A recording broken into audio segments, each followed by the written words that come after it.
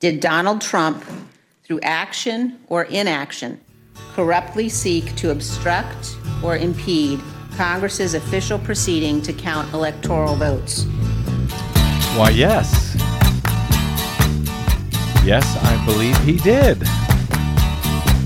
Well, I don't know why I came here tonight. That's one reason. I got the feeling that something ain't right.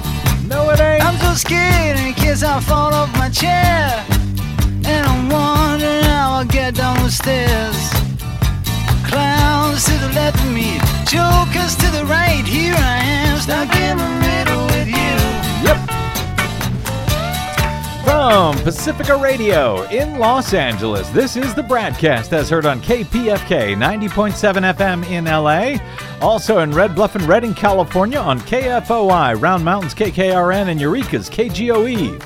Up in Oregon on the Central Coast on KYAQ, Cottage Grove's KSO, Eugene's KEPW. In Lancaster, Pennsylvania on WLRI, Maui, Hawaii's KAKU, Columbus, Ohio's WGRN, Palinville, New York's WLPP, Rochester, New York's WRFZ, down in New Orleans on WHIV, out in Gallup, New Mexico on KNIZ, Concord, New Hampshire's WNHN, Fayetteville, Arkansas's KPSQ, in Seattle on KODX, Janesville, Wisconsin's WADR, and Minneapolis, St. Paul's AM 950 KTNF. We also stream coast to coast and around the globe every day on the internets on the Progressive Voices channel, Netroots Radio, Radio for Humans, FYI Nation, NicoleSandler.com, Radio Free Brooklyn, Workforce Rising, No Lies Radio, Verdant Square Radio, Detour Talk, and all of your favorite podcast sites. Blanketing planet Earth 5 days a week. I'm Brad Friedman, your friendly investigative blogger, journalist, troublemaker, muckraker, and all-around swell fellow, says me from bradblog.com. Thank you very much for joining us today for another thrilling edition of the BradCast. And good day, Desiree. Good day. It has been about 6 months, incredibly enough. I looked it up. 6 months since we spoke with our friend, the great Marilyn Marks of the Coalition for Good Governance on this program. Luckily, there has not been much news regarding elections in the state of Georgia over that time, so we probably didn't miss out on much.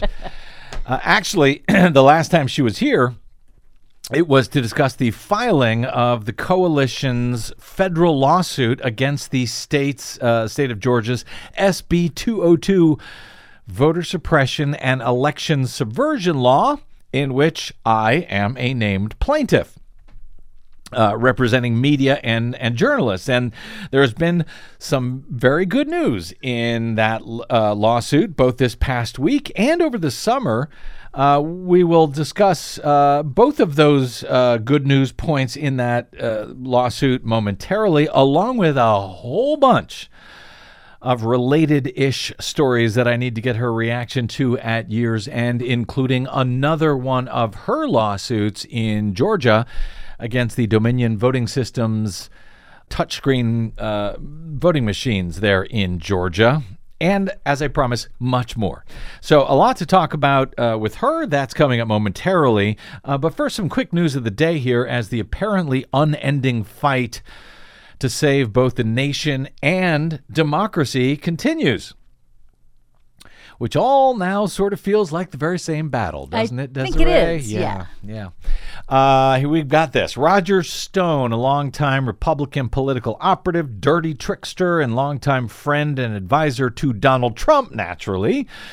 He refused on Friday to answer questions from the bipartisan House committee investigating the January 6th Capitol insurrection, invoking his Fifth Amendment right against self-incrimination. Stone was the first witness to publicly acknowledge refusing to testify, claiming the fifth. At least two other high-profile witnesses in the investigation have also said that they would invoke that protection, namely John Eastman, a former lawyer for then-President Trump who created legal-ish memos documenting how Vice President Mike Pence could help Trump to steal the election by refusing to count legitimate, certified state electoral college votes on January 6th during the official proceeding to do just that at the joint session of Congress that day. And also Jeffrey Clark, the former Justice Department official during the Trump administration who Trump had threatened to promote to Attorney General if the then current acting Attorney General at the time, Jeffrey Rosen, had refused to go along with the scheme to send letters to swing states like Georgia from the Department of Justice, lying to them about the DOJ having discovered fraud in the election that would then require the state legislatures to reconvene and declare new electors that supported Trump instead of the ones supporting Biden, which the voters had actually chosen on Election Day. Clark has also said that he would refuse to answer questions under the Fifth Amendment, but his deposition was scheduled for Thursday and has now been postponed for health reasons, which, while those health reasons are unknown at this time, have been reported as being actual legitimate health issues. So he's not just making it up, we think? I guess that's what they say. We'll see.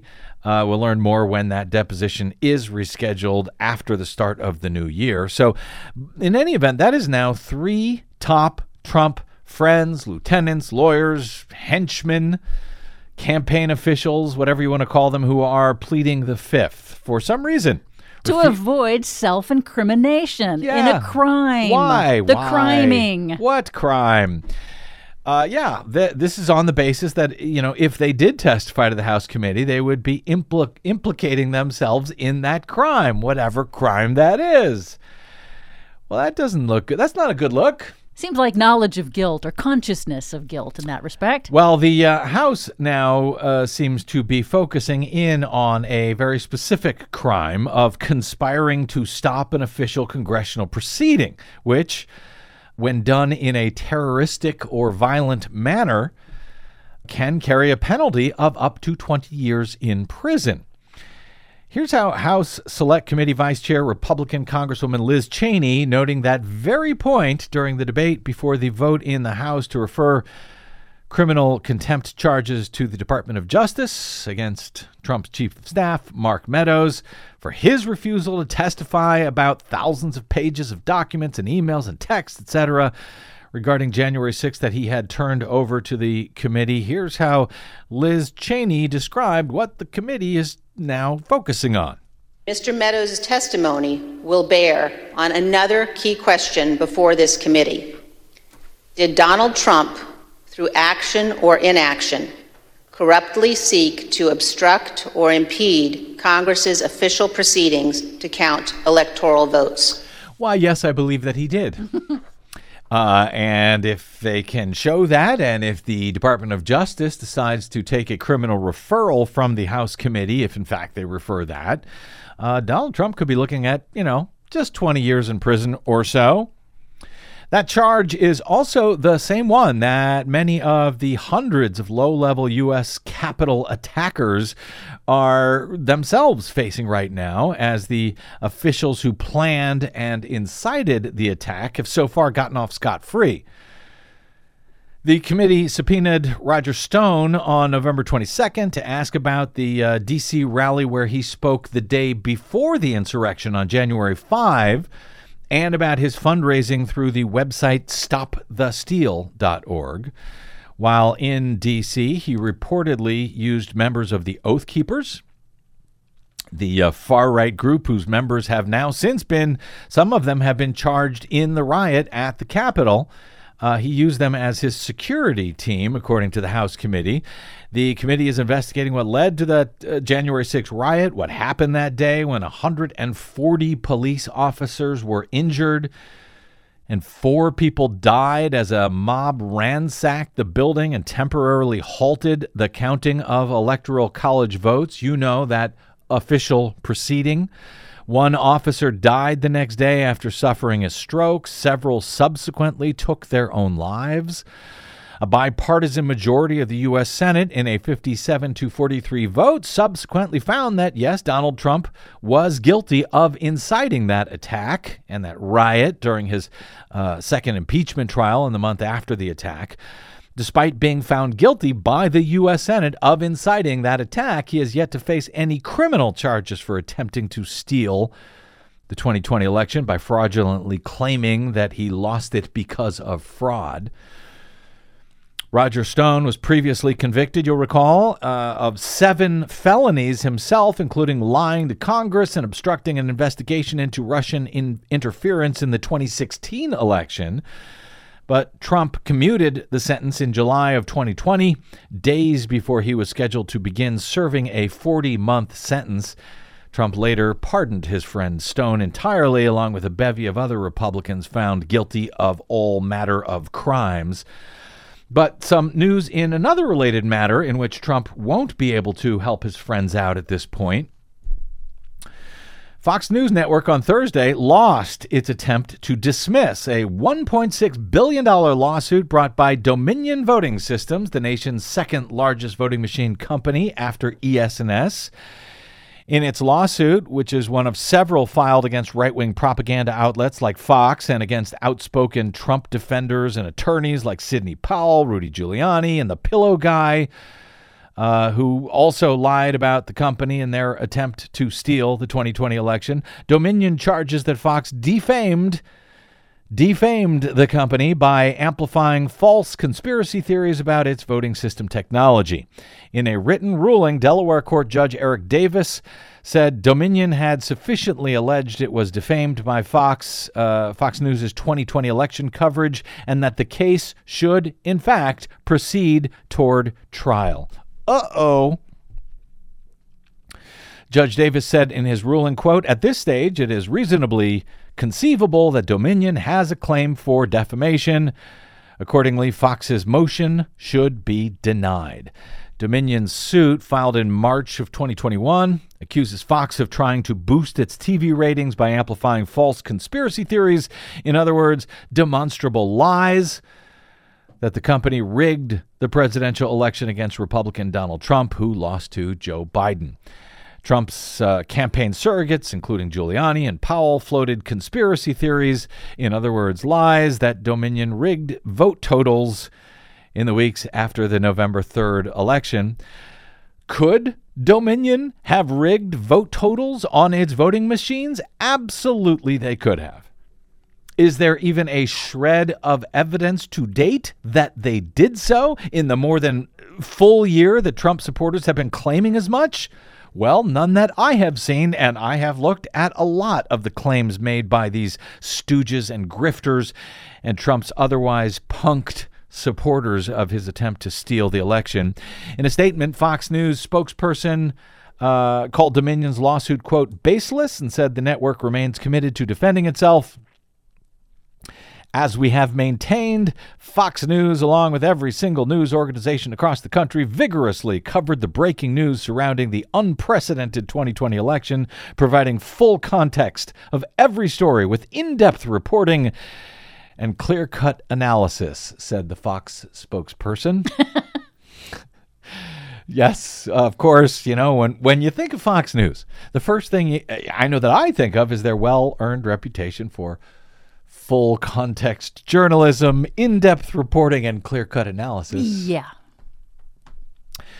Dominion and Smartmatic, another private election software vendor, which, unlike Dominion, doesn't even have any business contracts at all in any of the states that Team Trump is pretending to contest. Both companies are seeking billions of dollars in damages from Trump's allies that they accuse of defamation, including Powell and Giuliani and my pillow guy, Mike Lindell. In August, a judge denied motions to dismiss Dominion's cases. That motion was filed at the time by Powell and Giuliani and Lindell. The Trump allies continue to defend themselves in court, arguing that their remarks about Dominion and Smartmatic were free speech protected by the First Amendment of the Constitution, which, last I checked, does not allow the freedom to defame. But I guess that's what we will find out in the months ahead as all of these cases move toward trial, as all of the walls slowly but yes, surely continue to close in on Trump and his fellow election fraudsters and their attempt to steal the 2020 election from Joe Biden, and more importantly, from the American people, from the American voters. allowing such lawsuits to move forward, to move past the motion to dismiss phase, a motion which is filed in pretty much every such lawsuit, and to move the case on towards discovery and trial, that is a very big deal. That's a big hurdle to get over. And in this case, it is very bad news for Fox and friends. Meanwhile, that was not the only lawsuit that got over the motion to dismiss phase recently in federal court, signaling bad news for defendants trying to undermine democracy and signaling good news for those of us bringing lawsuits to fight to save it. Marilyn Marks, who has two key federal lawsuits moving ahead in Georgia, joins us next to discuss both of them, including one in which yours truly is a named plaintiff and on which we've got some good news to report as well. That is all straight ahead on the BradCast. I'm Brad Friedman.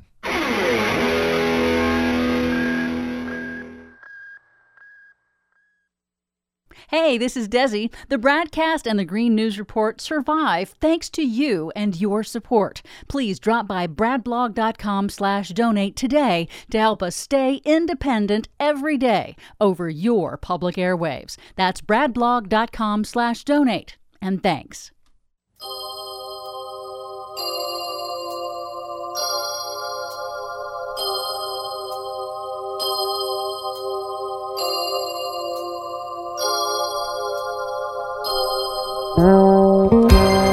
Welcome back to the BradCast. Brad Friedman from bradblog.com.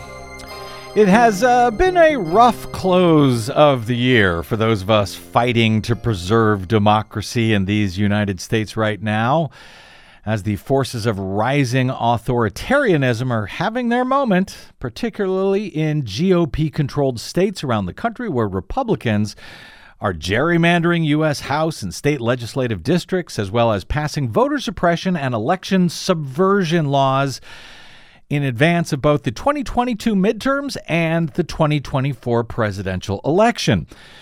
That, as Democrats in Congress are still being stymied by just two Democratic U.S. senators, West Virginia's Joe Manchin and Arizona's Kyrsten Sinema, who claim to support critical federal election reform measures, such as the Freedom to Vote Act and the John Lewis Voting Rights Advancement Act, both of which would go a long way toward blocking some of the most egregious anti-democracy measures being taken by Republican states right now. But while voting in favor of both of those bills, Manchin and Sinema have also, so far, refused to allow reform to the Senate filibuster rule in order to actually pass both of those bills with a simple majority, since there is almost universal opposition to federal pro-democracy measures from the Republican Party right now, making the ability to overcome a Republican filibuster in the U.S. Senate impossible, at least without a carve-out of some sort to allow bills like Freedom to Vote and the John Lewis Voting Rights Act to be adopted. There has supposedly been some movement toward some sort of reform to pass one or both of those measures in the U.S. Senate over the past day or three, but I will believe that when I see it. For now, at the federal level, at least for new legislation, the outlook is not encouraging as we head into the holidays. At the state level, however, lawsuits are being brought against some of the worst voter suppression measures being pushed through GOP-controlled states, such as our old friend, the state of Georgia. There are now at least 8 different challenges having been filed to the GOP's SB 202 bill, passed in the wake of Trump's failed attempt to steal the 2020 election there and in other states. In Georgia, you'll recall, Joe Biden won the Peach State narrowly by about 12,000 votes. It was the first time a Democrat has won there since 1992. And that victory was subsequently followed up by the victory of 2, not 1, but 2 Democratic U.S. senators in Georgia, John Ossoff and Raphael Warnock, in the January runoff in the state. SB 202 was passed shortly thereafter by panicked Republicans in the state legislature, I guess. Among other things, the law makes it harder for certain voters to vote at all via absentee ballot and famously bans the distribution of food and water to voters waiting online, about which several voting rights organizations and the U.S. Department of Justice have now filed suit. But the offensive bill also does some other terrible stuff, like allow the state election board and the Secretary of State to replace county election officials for almost any reason they like, replacing them with partisan officials who can then, in turn, reverse election results, again, for almost any reason they like. It also adds restrictions on public observers, including the media, in what we can and cannot report about the way that elections are being run in the state and the way that ballots are being tallied, which seem to amount to clear enough violations of the First Amendment of the U.S. Constitution and the right to a free press to report on elections, as we have been doing here on the BradCast and at bradblog.com for nearly 20 years now. It seems a sufficient enough violation that I was honored, happy, agreed to become a plaintiff in a federal lawsuit filed earlier this year against SB 202 by the Coalition for Good Governance, led by our longtime friend of the show and the election integrity superstar, Marilyn Marks. Well, on that case, in which I'm a plaintiff, filed by the Coalition, we've got some very good news for you today, I believe. That suit and all 7 of the other suits filed against SB 202 in federal district court in Georgia, all of us got some good news recently, and believe it or not, it came from a federal district court judge appointed by Donald Trump. As Newsweek recently reported, U.S. District Judge J.P. Boulay said 8 lawsuits challenging Georgia's new voting law can move forward. Boulay, a Trump appointee, gave the go-ahead after rejecting motions for dismissal, though he said he might condense some of the lawsuits based on their similarity. The majority of the suits brought against SB 202's the SB 202 election law allege that it violates the Voting Rights Act by discriminating against voters. One of the lawsuits brought against the bill, however, and that would be the one in which I am a plaintiff, specifically calls into question how the state election board can remove county election officials, which the suit says violates the right to free speech and is unconstitutional, as Newsweek describes it. County election board members, journalists, that's me, voters, election volunteers, and nonprofit organizations filed the lawsuit against the Secretary of State and members of the state election board. The first lawsuit challenging SB 202 was filed the very same day that Governor Brian Kemp signed it into law, AP notes in their coverage. Others soon followed, including one brought by the U.S. Department of Justice. The state officials named in the complaints, as well as Republican groups that joined the suits as defendants, filed motions to dismiss, but U.S. District Judge Boulay issued orders allowing all 8 lawsuits to proceed. Boulay rejected arguments that the plaintiffs did not have the right to sue, hadn't stated any particular harm suffered, or hadn't justified the relief that they are seeking. Mark Elias, prominent Democratic attorney, said this is a huge step in our fight to protect voting rights for Georgians and voters across the country. He is the attorney who filed the first suit in Georgia, and he is challenging GOP-backed election laws in other states as well. ACLU of Georgia attorney Rahul Garabadu said Georgia's anti-voter law makes it harder to vote for Georgia's citizens of color and citizens with disabilities, and we look forward to continue to fight this law in court.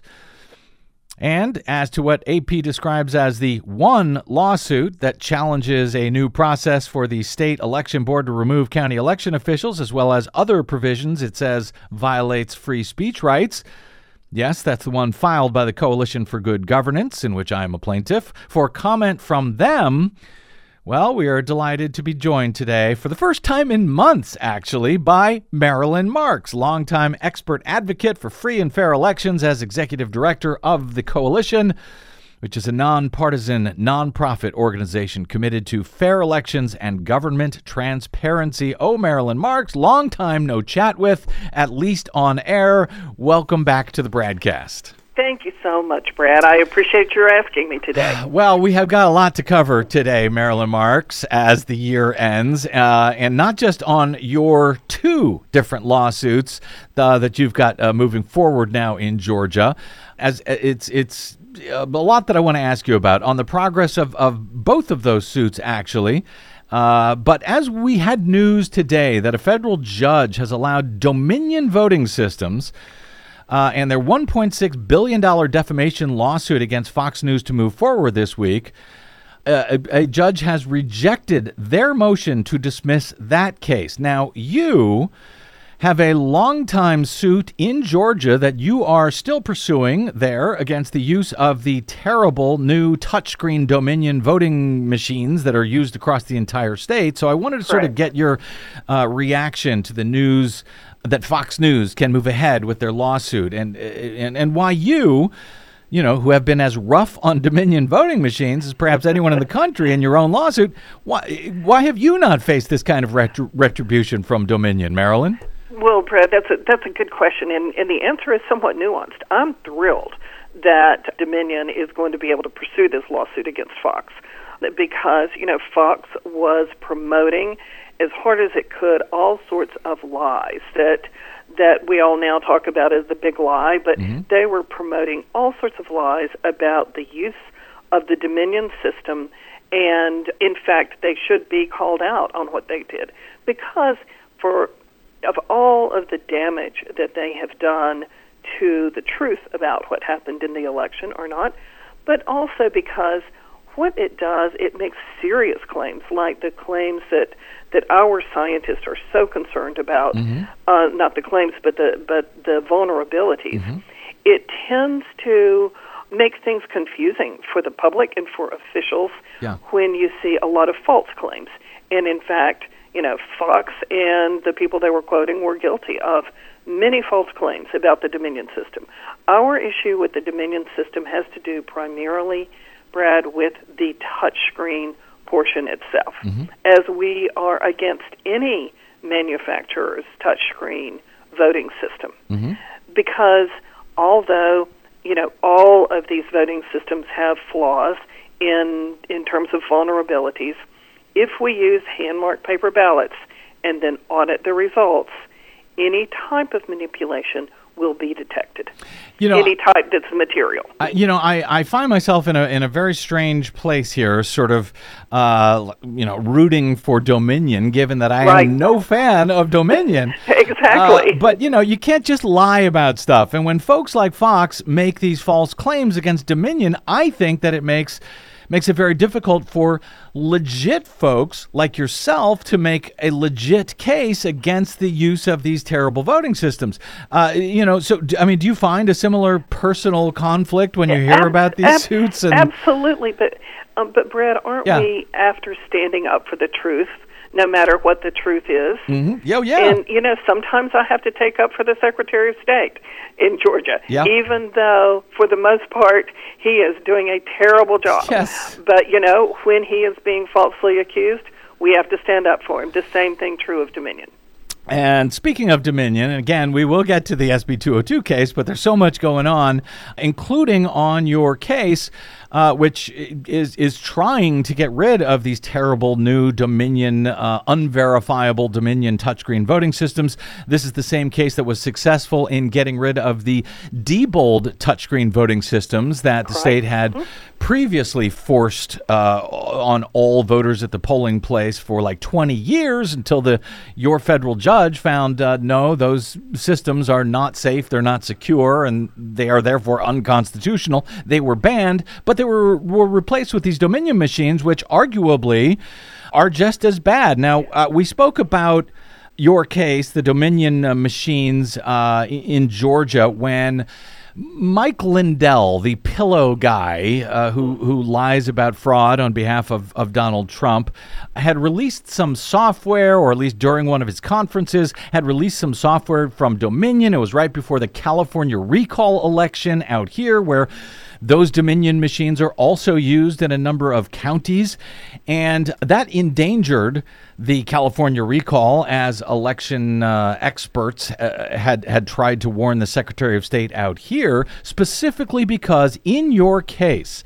one of your expert witnesses, Alex Halderman, has been allowed to examine those Dominion touchscreen ballot marking devices in Georgia, and has apparently found some alarming vulnerabilities that were so alarming at this point the judge in your case has not just sealed his findings, but kept it from even you, a plaintiff in the case, from being able to see it. Only the attorneys are able to see it, though is it true your attorneys can see it, you can't, and on the defendant's side, that Dominion, they are allowed to see it, but you can't? Do I understand that correctly first? That is correct. And in fact, also importantly, the Secretary of State, the State Election Board in Fulton County, the defendants have not seen it. Their attorneys have, and they are more or less keeping it from their clients so that they don't have to see this unbelievably compellingly urgent report, and so that they've essentially got plausible deniability. The judge has certainly indicated that she would grant permission for them to see it and study it, but they've not asked. But finally, there has been a change in that she encouraged at a November hearing we had, Brad. The judge in this case. The judge encouraged at the hearing that Dominions should certainly be allowed to look at it if they wanted to, and in fact they have within the last week received the redacted version of Alex Halderman's report. Dr. Halderman did a report fairly recently that redacted out all of the kind of how-tos onto but yet the judge has not even granted me and the public permission to see that yet. He redacted it so that it would be safe for the public, and that's really been the change, I think, since you, I think, interviewed Philip Stark about the report. So recently, Dr. Halderman has made a report that's supposed to be safe for the public. Meaning, you say it removes the how-tos. In other words, the how-to use these machines to steal an election. Because that's what I understand, is that there's something that Halderman has found in these reports that is so alarming that would allow, as I understand it, one person really with one of these voting machines at the precincts to somehow get access to sort of the entire system in some way. I don't know. It's unclear because, again, that report has been sealed, and all we have to go on is what Alex Halderman has sort of said about this report. Right. But here's my question for you, Marilyn. We have a law out here in California where we use these same systems. If this report has gone to Dominion, as I understand California law, if there are flaws found in voting systems that are used in California that are discovered by the manufacturer themselves, in this case Dominion would have to tell the state of California about these flaws, and then, as I understand it, the state of California would then have to notify the U.S. Elections Assistance Commission. I don't know if you're familiar enough with the laws out here in California to be able to comment on it, but has any of that actually happened to your knowledge? Because it would be nice if it did. Well, Brad, in fact, you're right about the California law. California has, I think, probably the strongest law in the United States on this mandatory disclosure. And yes, Dominion has to inform the California Secretary of State within 30 days of getting, reports of defects, failures, etc. And certainly these very vulnerabilities, which Dr. Halderman has found are Brad, even more serious than the Debo system that was declared unconstitutional. Apparently it's way worse. So what happens is that the vendor Dominion in this case, has to report to the Secretary of State in California. Secretary of State must then report it to the EAC under California law. So, yes, it should be happening soon. We have not heard of any report made to California yet. Have you? No, I haven't, and that's why I wanted to ask you about it, because if you hear that Dominion has, in fact, finally given this to the California Secretary of State, Marilyn Marks, please let me know, because we tried to get at this information before the California recall. These systems are used in, I can't remember now, 3, 4, 5 counties around the state, some rather big ones like Riverside County and San Diego. Right. And, if these systems are vulnerable, well, it sure would be nice to know about. Let me get to some other stuff here. We'll circle back to that one, I suspect. And you guys should ask for it, by the way. Ask about it within a few weeks. You guys should ask the secretary out there about, do they have it? I can't do everything, Marilyn. Me either, Brad. I know the feeling. All right, well, here's one thing we are trying to do is sue the state of Georgia in this other, this SB 202 case. Right. And so, I think it's a big deal that those cases are being allowed to move forward, for example, against Dominion. Dominion against Fox News. Now, in your case, you had a similar victory with all 8 of these cases now being allowed to move forward, being allowed by a Trump-appointed judge to move on to, discovery and then trial. How big a victory is that for the coalition? It was a big victory, Brad, and thank you for being a co-plaintiff in the case. It was a very big victory because this is the Georgia voting rights law that people read about in the major newspapers and hear about on CNN and MSNBC all the time. This is the very threatening law that basically says, the state of Georgia can take over the county elections, control everything, black everything out in terms of transparency. Essentially, make the election not even necessary because they can control it all. But when the judge issued very careful and lengthy opinion on why this case should go forward, he let all of our claims go forward. Yeah. And we were very, very pleased that the state wasn't able to knock out any of them. So, yes, you're right. This goes to trial now, discovery and trial. And it's really now a question of whether or not all of these cases are consolidated. The judge asked for opinions on whether or not it should be consolidated. I think he would like to see them consolidated. We would like to see ours separate because it is so different from all of the other cases. Yeah, that's what I wanted to ask you about because, I was very concerned when I saw that all of these cases were sort of, thanks to the luck of the draw, were assigned to this Trump judge. But, yeah, reading his ruling in this motion to dismiss, I was actually quite impressed. He seems to be taking this quite seriously. He is. Both the plaintiff's arguments and the defendant's arguments. He did not give them short shrift. Right. But in combining these cases, there are a lot of similarities sort of between the other 7. I see your case is actually very different. How would you describe your case, the difference in your case from the other ones? Not to say they aren't great by the NAACP and the DOJ and I think Stacey Abrams' fair fight and so forth, but yours is just different. How so? It is.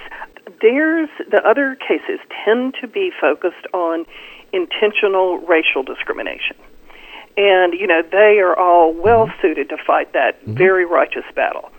We are well-suited to fight about election administration. And what ours is about is we're really the only ones that are charging hard at the takeover provisions and saying that those are unconstitutional. The state cannot take over a bipartisan county board. And they're very complex legal arguments, but that is a key focus of ours. And as you know, transparency is at the core of our work at Coalition for Good Governance, and that is the other thing that we are really focused on here. As you know, we already won, thanks in part to you, we already won a preliminary injunction on the press taking photography. There was a photography ban that was part of a suite of anti-transparency measures in SB 202. Yeah. Like, you couldn't report a problem if you, as a member of the press, were in the mail ballot processing room and you saw ballots being rejected, you weren't even able to talk about it under SB 202. Yep. We've got to try that piece. We are focused. We're good at the election administration side. Yep. Better than anybody, I would say. Yeah. And so that's what we have focused on. And, of course, we're letting the other 7 cases deal with more the racial discrimination, the people who have spent a great deal of time working in the Voting Rights Act over the years. And just to underscore, because you said we did win one injunction, that was on one of the sections, you referred to as the photography ban, which actually criminalizes photography of voted ballots or of the touchscreens while they are in use by a voter. That, despite decades, centuries of routine press observation, press photography, videography in the polling place, to make it in the mail ballot processing room, which is what place we really wanted to focus. Yeah, and so at least there was an injunction on that prior to the November municipal elections out there. Does that injunction stay in place now until yes, it does. Okay, good. Until the trial. As we discussed with the great Georgia civil and voting rights advocate Helen Butler of the People's Agenda. She's fabulous. She's fantastic. We talked with her just a few days ago on the show. She was a longtime member of the Morgan County, Georgia Board of Elections until she was pushed off of it as part of one of many of these so-called county election board restructurings that are now underway in Georgia.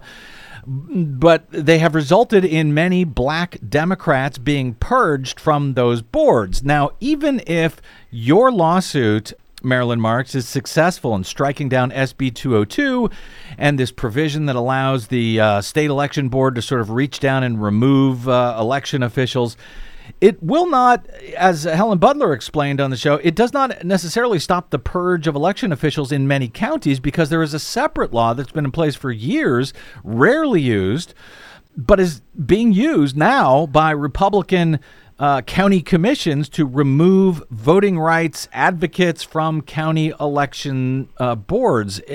Do I understand that correctly? Even SB 202, if we kill it entirely, it won't stop the purge being done by Republicans in the state of Georgia. Unfortunately, you and Helen are right about that.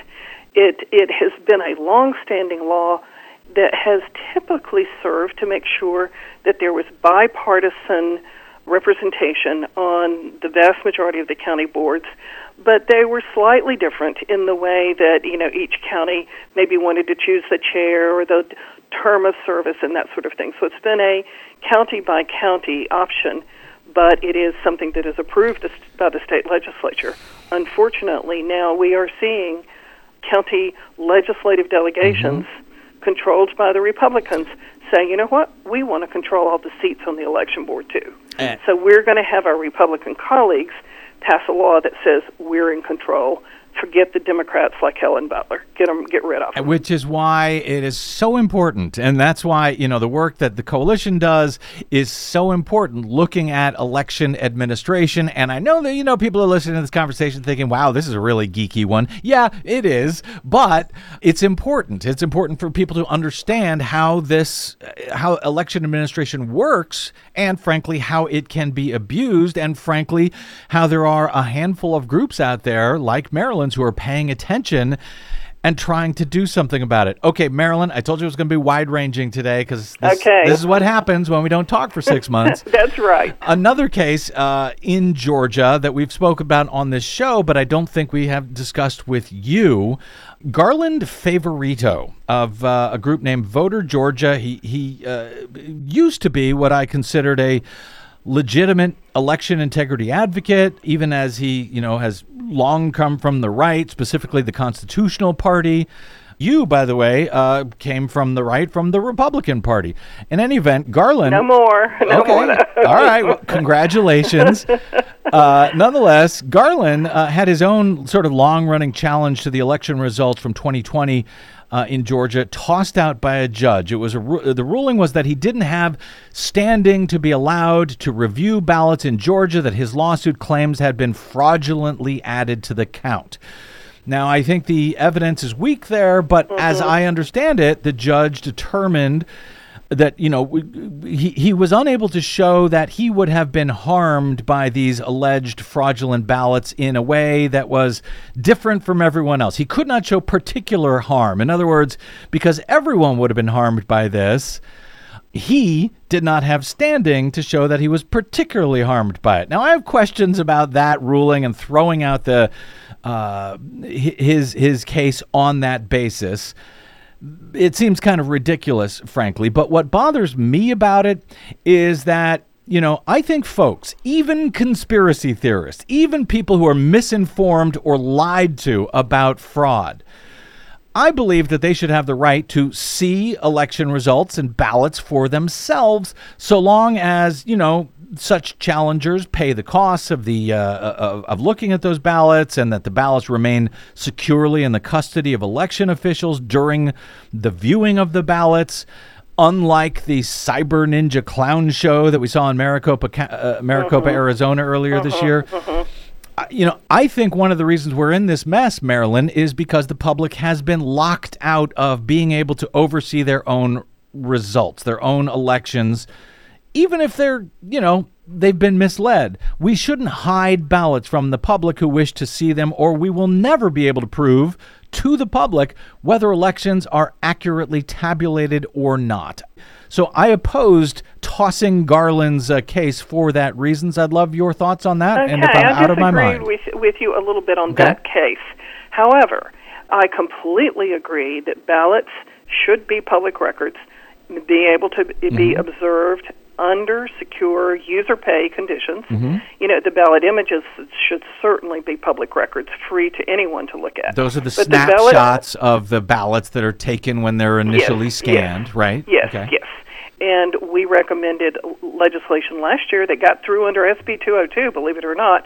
It came in through that ballot images are public records in Georgia now. Okay. And what I'm doing this year, I didn't get much support for it last year, but I'm working with a legislator this year, again, to propose that Georgia law be changed so that ballots themselves are public records in the way that you described. Good. And I think that's the way to do it, rather than trying to go to a court and say, I know that Georgia law doesn't permit this, but, we didn't show up when we have been given the opportunity before the ballot boxes got sealed up and sent back to the court for safekeeping. We didn't show up to do our job as Republican watchers, and therefore now we need to look at them. No, don't ask the judge to change the Georgia law. So the reason you disagree with me is because you feel they had that opportunity to do it and they didn't take it at that time, and now they're trying to go back that is a session for another show. Brad, I will tell you that Trump and the Republicans did not even begin to look at 5% of what they could have, nor did Trump ask for the recounts and scrutiny that he had the right to do. He let the ballot boxes get closed and sealed away and put away in storage before he started trying to then say, we got to look at them. And I believe it was because he knew full well that if they had been scrutinized, there would be no problem found. So we are in agreement that citizens, the public, the media, whoever, should be able to look at actual ballots at some point, at some appropriate time.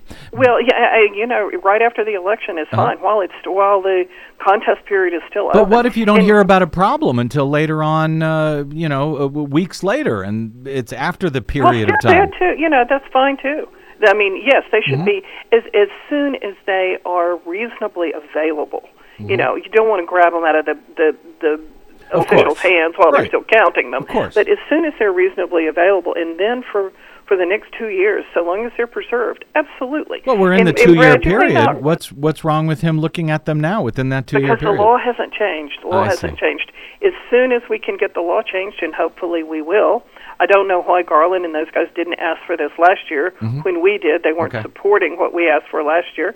But if we can get the law changed, they could certainly go back and look at the 2020 ballots. That would be completely fine. But of course I agree, and you probably may not recall that that's how I got into this business to begin with. I sued Aspen, Colorado to have the ballots in my elections made public. And it took 3 years to get that decision from the Colorado Supreme Court. Well, I think what we're seeing, what I'm experiencing, maybe you are too. And I got to get to a quick break here shortly, Marilyn, and we'll come back. There's one other story I want to ask you about, but this is kind of like my worst nightmare. Not the fact that, Donald Trump is lying and making up claims of fraud, but the fact that our election system is so difficult to oversee. We have got so many, private companies, vendors, and computers, secret computers tallying votes, that it seems like we have asked for this moment to occur, and that's why I've spent so many years trying to say, no, this all must be public. Otherwise, it lets bad guys like Donald Trump make claims that are very hard to disprove because everything is locked away and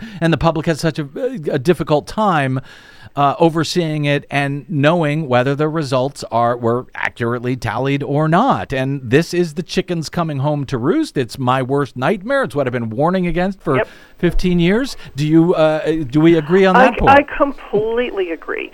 And, our friend Professor Philip Stark uses the terms that an election must be both defensible and contestable.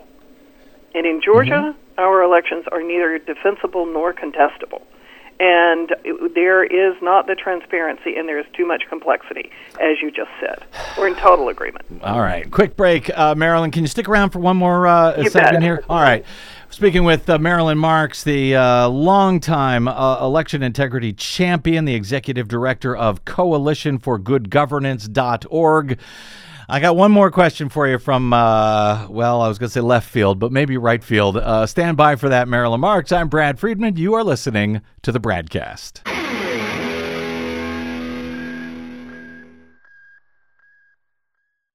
Hey, this is Brad. Our nightmare election may be over, but new ones are on the way. Here at the BradCast and BradBlog.com, we fight for election integrity all year around, like no other media outlet in the nation.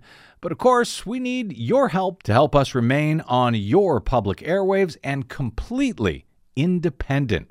Please help us continue that fight over your public airwaves by stopping by bradblog.com/donate. And thanks.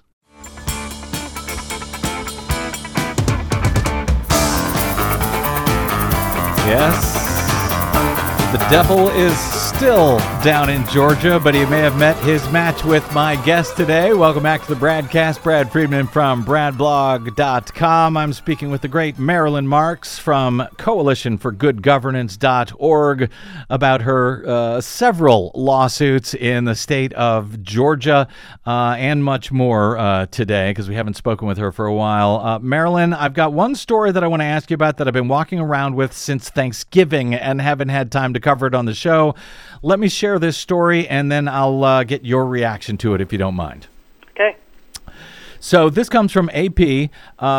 Mid-November, this came out. The U.S. Commission on Civil Rights has appointed to a federal election advisory board a prominent Republican attorney who assisted former President Donald Trump in his failed effort to overturn the 2020 presidential election. Cleta Mitchell was named to the Board of Advisors for the Federal Elections Assistance Commission. The EAC certifies voting systems and advises local election offices on compliance with federal election regulations. Mitchell was nominated by the Republican-appointed members on the U.S. Commission on Civil Rights. She's the prominent Republican lawyer who joined Trump on that infamous January 2 phone call with Georgia Secretary of State Brad Raffensperger, which you will remember is the one where Trump implored Raffensperger to find him 11,780 votes, just enough to flip the state to him. Mitchell was on that phone call, and she claimed at the time that she had found some possible examples of fraud in the state. Raffensperger told her that her data was totally wrong. The fact that Cleta Mitchell, of all people, would be named to a board of advisors for the Federal Elections Assistance Commission, I'm not even sure how this can happen. But the fact is, she was apparently appointed back in April But nobody heard about it until this became public just last month. Marilyn Marks, your reaction to Cleta Mitchell sitting on a board of advisors to the Elections Assistance Commission, the EAC. Well, I think you laid it out so well that my reaction would be obvious. She was advising Trump on that phone call with Brad Raffensperger. She was advising Trump when he was asking to have Brad Raffensperger find him 11,800 more votes. And as you know, the district attorney is looking quite seriously and pulling together a grand jury for a possible indictment of President Trump. Therefore, anybody who was advising him, you have a hard time have a hard time coming up with a good answer as to why she should be an advisor to the Election Assistance Commission.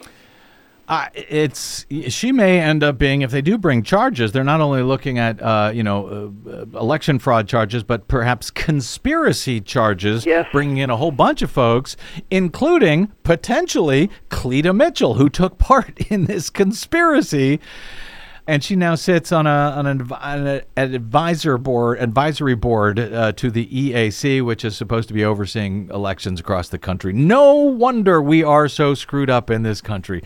Marilyn Marks, all I ask is that you save us all. Oh, that's an awfully big job that we're not up for yet. We've got our 50 yards of the battlefront here in Georgia, and we appreciate your support for it, Brad, and we appreciate your listeners who are kind enough to donate to us. You are up for it, and folks can donate. Thank you for mentioning that. Can donate at coalitionforgoodgovernance.org. You can also find Marilyn on the Twitters, and I strongly recommend that you do. She is Marilyn R. Marks, the number 1, Marilyn R. Marks 1, and again, coalitionforgoodgovernance.org. Keep them in mind when it comes to your end-of-year giving. Marilyn Marks, thank you for getting us all caught up. We won't make it 6 months next time because obviously we got a lot to talk about. Thank you, Marilyn, and happy holidays, Merry Christmas, all of that stuff. Happy holidays to you and your listeners. Thank you. Okay, we've got to get out. Yes, but I just want to say before we go, we will make everybody listening to this show an election integrity watchdog geek yet. Are you saying that was a geeky conversation? Yeah, I think so, but that's okay because people need to understand how elections work. Yes, they do. To figure out how they work. To figure out how they're broken. All right, got to get out. Thank you very much, Desi Doyen, our producer. Thanks to all of you for spending a portion of your day or night with us. If you missed any portion of today's program or any other, you can download it anytime for free at bradblog.com. Share it with your friends and your family and your enemies and your neighbors and everybody else. You can, while you're there, think of us for your end-of-year giving. We are bradblog.com/donate, or just hit one of them donate buttons at the site. You can drop me an email. I am bradcast@bradblog.com. On the Facebooks and the Twitters, I am the Brad Blog. See you there. Until we see you here next time, I'm Brad Friedman. Good luck, world.